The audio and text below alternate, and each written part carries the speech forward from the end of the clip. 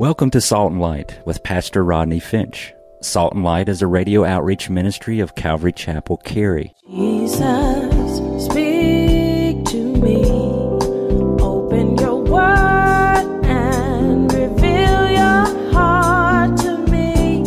Salt and Light is a series of verse-by-verse studies through the Bible, focusing on its practical application to our everyday lives. Salt and Light is recorded live at Calvary Chapel, Cary in Apex, North Carolina. Stay tuned. At the end of the program, we will give you information on how to contact us, so be sure to have a pen and paper ready. Today, Pastor Rodney will be teaching from the book of Nehemiah, chapter 8. So grab your Bibles and follow along. Now with today's teaching, here's Pastor Rodney. The Bible has so much to say about early in the morning. It's quiet, no cell phones, no text messages, all of that. Amen. Early in the morning, God spoke. The people, they gathered early in the morning. They stood there all day long. They were willing to give up something. They were like Jacob. They could not let go until they had their blessing. And they remained standing there the entire time, listening to the Word of God. This book. Many people died for this book. People died so that you could get this book in your hands. You have no idea how blessed you are. Are you listening? How blessed you are. I've gone to countries and been in places where you can't just come and gather together, open the Bible and read the Word of God and yes, amen, yeah, praise the Lord. You can't do that. There's a lot of countries and Christians and brothers and sisters of yours that don't even have the book. Or some have, page 43 through, page, 502. And then another underground church has page 503 through page 575, and another underground church has, and another underground, and when they finish reading, finish teaching, this happens today. When they finish reading and they finish teaching, they send the pages to that church. And that church, when they finish, they send it on to another church. We are blessed to have a Bible. Some of us, we got 3, 4, 5 of them in our house on the shelf. I know I probably got 8 or 9. People died to get this book in your hands. We should read it and reverence it. And don't get me wrong, it's not the book. It's the words that's written in the book. I was talking to a guy just a couple nights ago, actually, at the hotel, and he was telling me that, he understood. He said, I understand it's not right, but he says, I just feel I can't write in my Bible. I can't write in it because I know that I just can't write in the Bible. He says, it just feels sacrilegious to me. I said, man, look, you know what? I understand. He understood it wasn't right, but he just was saying, and I said, understand something. This is just a tree. This used to be a tree. It's just paper. It's not the paper that's important. It's the words written on the paper that's important. Didn't David say, I write thy word upon the tables of my heart that I sin not against thee? So this is God's word. We should reverence it. It's holy, and we should remember that. The people gave their full attention to the word of God, and their lives were changed. In verse 6, go ahead and look at it. All the people thank God by saying amen and amen, or yes, yes. And they pray, lifting up their hands, and they worship by bowing down their heads. Are you going with me? Giving thanksgiving and praise and all in the spirit. And then in verse 8, look at verse 8. They read distinctly. You taking notes? That means the preacher should speak slow and clear, and they should be able to easily understand, reading every word distinctly. Remember, his goal is to make the people understand, not to impress and entertain. And they gave a sense That means the preacher should communicate the sense of the passage of Scripture. The preacher must not communicate his own agenda or favorite topics. They help the people to understand the law. You know, if somebody asks you what Calvary Chapel's about, just open up to Nehemiah 8:8. Just take them what's that church all about? What y'all all about over there? Let's open up Nehemiah 8:8 and say, just read that. So they read distinctly from the book in the law of God, and they gave the sense and helped them to understand the reading. This is what Calvary Chapel's all about right there. One verse. Reading the Word of God and understanding it. Isaiah 28:10 tells us how God's Word should be taught. Isaiah 28:10 tells us, for precept must be upon precept and line upon line. Oh, come on, somebody read it with me. For precept must be upon precept. Everybody read it with me. For precept must be upon precept, precept upon precept, line upon line, line upon line, here a little and there a little. That's how God wants his word taught. God's word should be taught line upon line, precept upon precept. And when you teach that way, you're teaching verse by verse, expositional, exegetical teaching, and it's safe. Don't you know verse by verse is safe? Get more than 5 people say amen. Amen. Isn't it safe? And it keeps you balanced. So if you're teaching a text and you're teaching a Calvinist position, but then you keep going through the scripture, you find yourself teaching an Arminianist position. So people ask you, what's your position? And you really can't take one. Because God's word really does keep you balanced and lets the Bible say what the Bible says. And then when somebody hears something that's convicting, that has nothing to do with the pastor, when you teach verse by verse, how many times, honestly, people have said after service, have you been talking to my wife? No. I don't even know you. I surely don't know your wife. Man, what you said, oh man, that just really, really, man, or some people, you teach the word of God and they get offended. Listen, if you get offended, then say ouch or amen. But listen, understand something. I never, ever, ever bring things to the pulpit that are going on in the church that I want to talk about and straighten y'all out about. That's not the way anybody that I know actually approaches verse by verse expositional teaching. You don't do that. You go verse by verse, line upon line, precept upon precept, every comma, every period, every question mark, every jot, every tittle, everything in the Word of God. And then if people get offended, then that's just the work of the Holy Spirit. Love that. Love it. Nobody can say, oh, Pastor Rodney, you just got something you're going to, It keeps the preacher from pounding the pulpit and grinding an axe. I won't tell y'all about yourself. What kind of sermon what am I going to preach this week? The sin of gossip. I'm going to tell y'all about yourself. That doesn't happen when you teach verse by verse. It's clear. It's safe. 2 Timothy 4:1-2. I charge you therefore before God and the Lord Jesus Christ, who will judge the living and the dead at his appearing and his kingdom, preach the word. Be ready in season and out of season. Convince, rebuke, exhort with all long suffering and teaching. Paul tells Timothy he's not to preach philosophy, psychology, or politics. He's not to preach his own opinions, his own views, his own feelings. He's not to preach out of the word or springboard from the word. He's to preach the word. How often have we heard preachers open the Bible, read a verse, they start talking, and everything they say has nothing to do with the verse they just even read. And then they never return to the Bible. That's what we call, write it down, springboarding from the word. You read something and you just jump off and it's like, oh man, that hurt.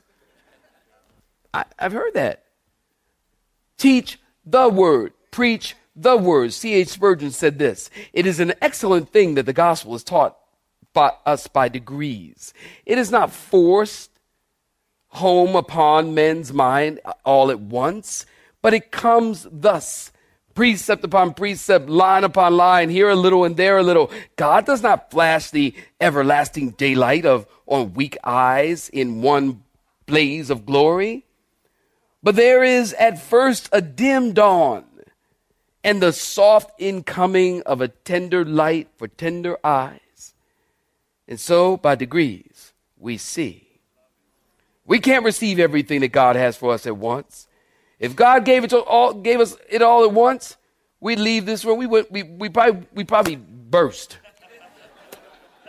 You just implode. If God gave, you think about that. If God gave you everything at once, you grow and you get more light and more light. Progressive revelation is what we called it, didn't we?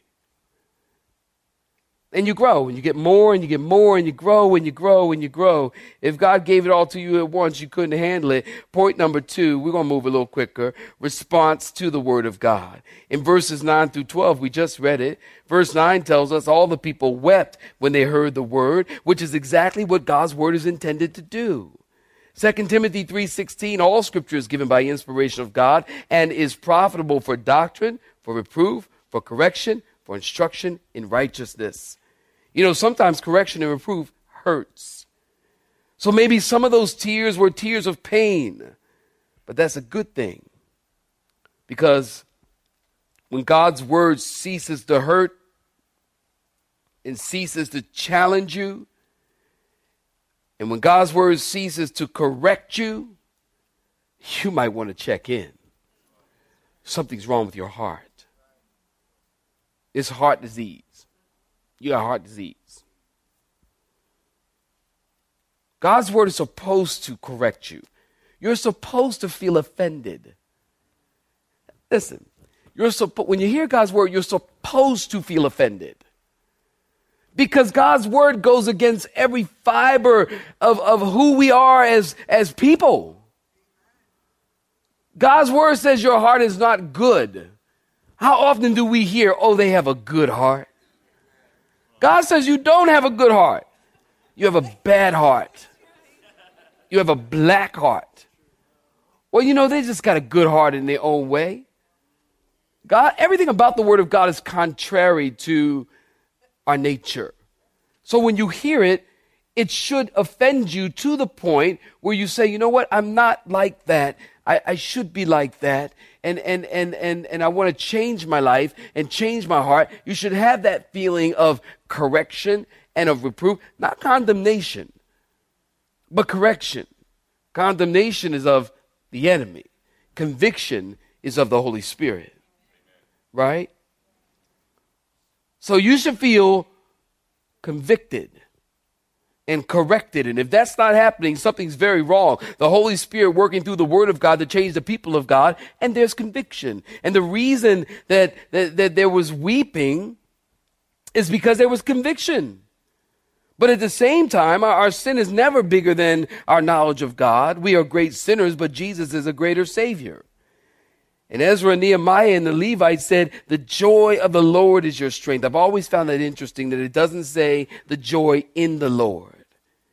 It says the joy of the Lord. In other words, I think it means the joy belongs to the Lord.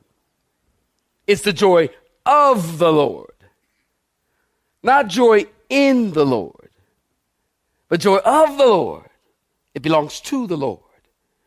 And he imparted to you is your strength. There are people that have been carried away, we're talking about here. They've been carried away by Nebuchadnezzar.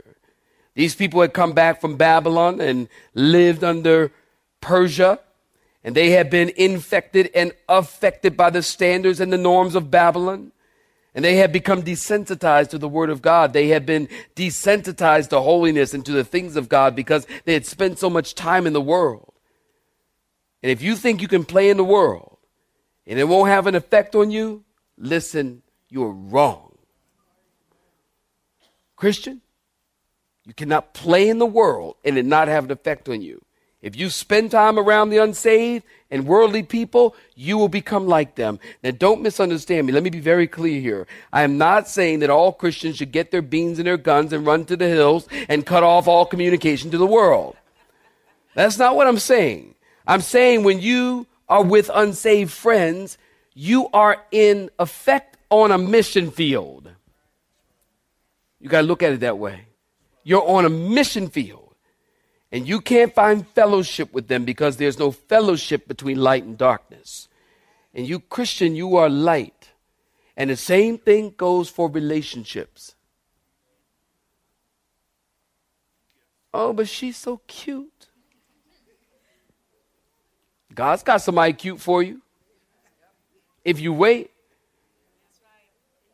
If you wait, and if she ain't already on the earth, God will make her. I just believe there's one man and one woman that God brings them together, and I don't know how he does it sovereignly. That's why he's God and I'm not. And, he just brings people together, and God will take somebody from, go way over there, that part of the world, and this person way over there, that part of the world, and somehow they just seem to meet up. God knows how to do stuff like that because he knows the end from the beginning. Somebody say amen. Clap your hands. Do that. Clap your hands. Isn't that right? And wait on the Lord. Wait, I say, on the Lord. Wait on the Lord. That should be a spiritual gift. Wait on God. Don't be so quick. And don't try to think that you can have ungodly relationships. And, if I can just get him a church, he'll change. I know I can get him saved. I know I can get him saved. Listen, you couldn't get you saved. Amen. Somebody say amen. Come on, wave at me. Somebody wave at me. Yes. I just caught the spirit. You ain't gonna get him saved. You can't get him saved. Don't think like that. Wait on God. In your relationships, don't play around in the world. These people in our text had spent a lot of time in Babylonian captivity. And they haven't heard the word of God in a long time. And they forgot how to spell holiness. And they forgot what it was to worship God and to be the people of God. So when they heard the word of God, they got excited about the word of God, and there was weeping. Listen, when you hear the word of God and you truly hear the word of God for the first time and you really hear, I'm not talking about hear. I'm talking about hear. When you hear God's word, you will weep. I will never forget, and I'm coming in real quick here.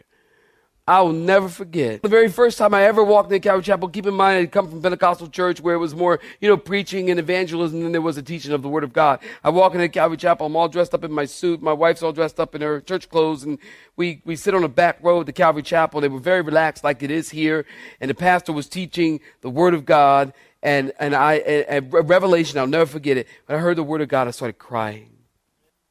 I never heard that. And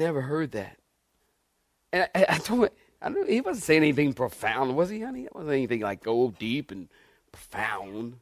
It was just teaching. There was weeping because the authentic declaration of God's word coupled with genuine repentance produced real joy, real holiness, and real satisfaction. They were overwhelmed with joy because the word of God had become the center of their lives. They were overwhelmed with joy because they felt safe, because the walls were built. They were overwhelmed with joy because they felt a sense of security. They were overwhelmed with joy because they had a sense of well-being, and they had a sense of protection and approval and freedom from worry. And they were overwhelmed with joy because they felt forgiven. And they were overwhelmed with joy because the walls were built. And when you experience this kind of joy, you want to tell other people. Our last and final point number 3, the implementation of the word of God in verse 13 through 18. Now, I'm going to tell you what it says. I ask you to go read it in your own time, okay? In verse 14, beginning in verse 14, it's beautiful. It's a simple obedience. They hadn't celebrated the Feast of Tabernacles in years. Note, When they went back to the Word of God, they discovered the truths that hadn't been held in 1,000 years. Notice, so the whole assembly in verse 17 of those who had returned from the captivity made booths, and they sat under the booths. For since the days of Joshua the son of Nun, until that day, the children of Israel had not done so. And there was great gladness, very great gladness. They returned to the Word of God. They discovered the truths that hadn't been held in thousands of years. And while in Babylonian captivity, they celebrated the Passover from time to time. But this is the first time in 1,000 years that they're celebrating the feast of the Passover.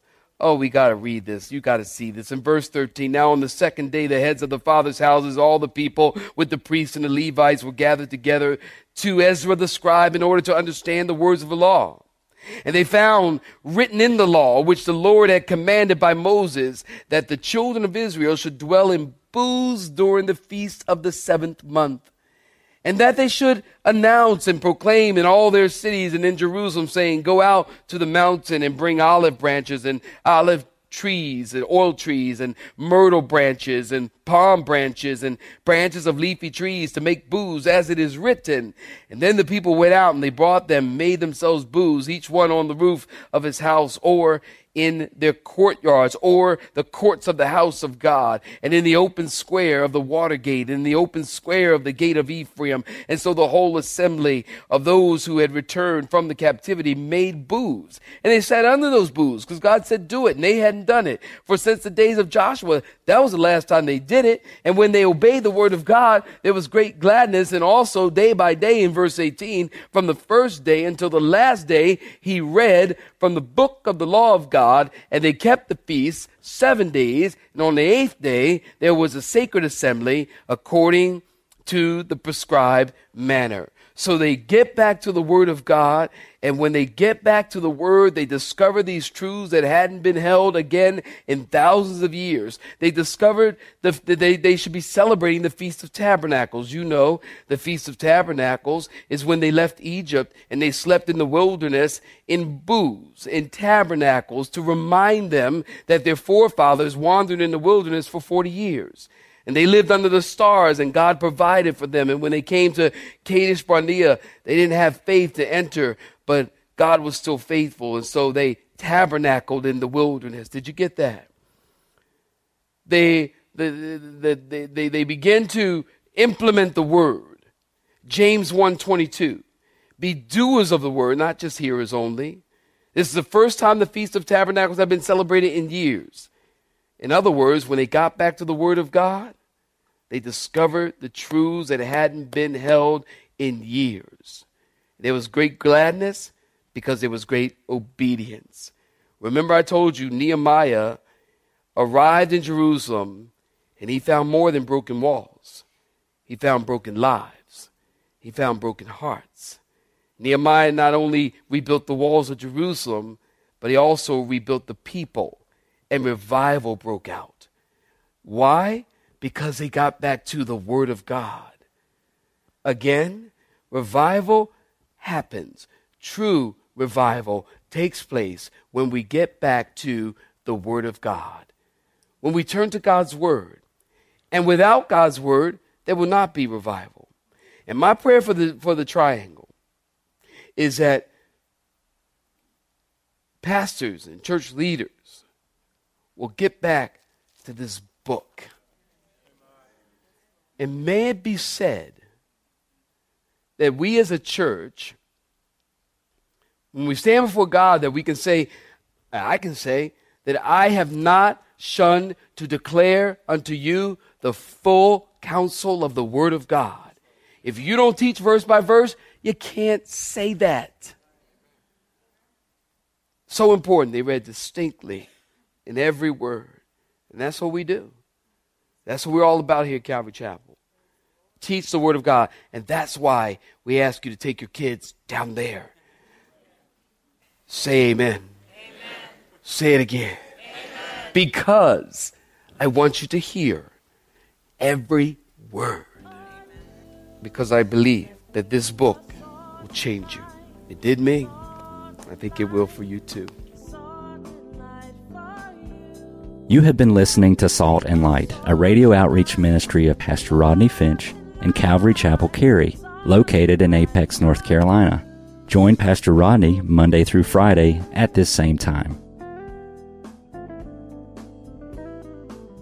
For information regarding service times, you can contact us at 1-800-293-0923. That's 1-800-293-0923. You may listen to today's broadcast in its entirety by visiting the media library on our website at cccary.org.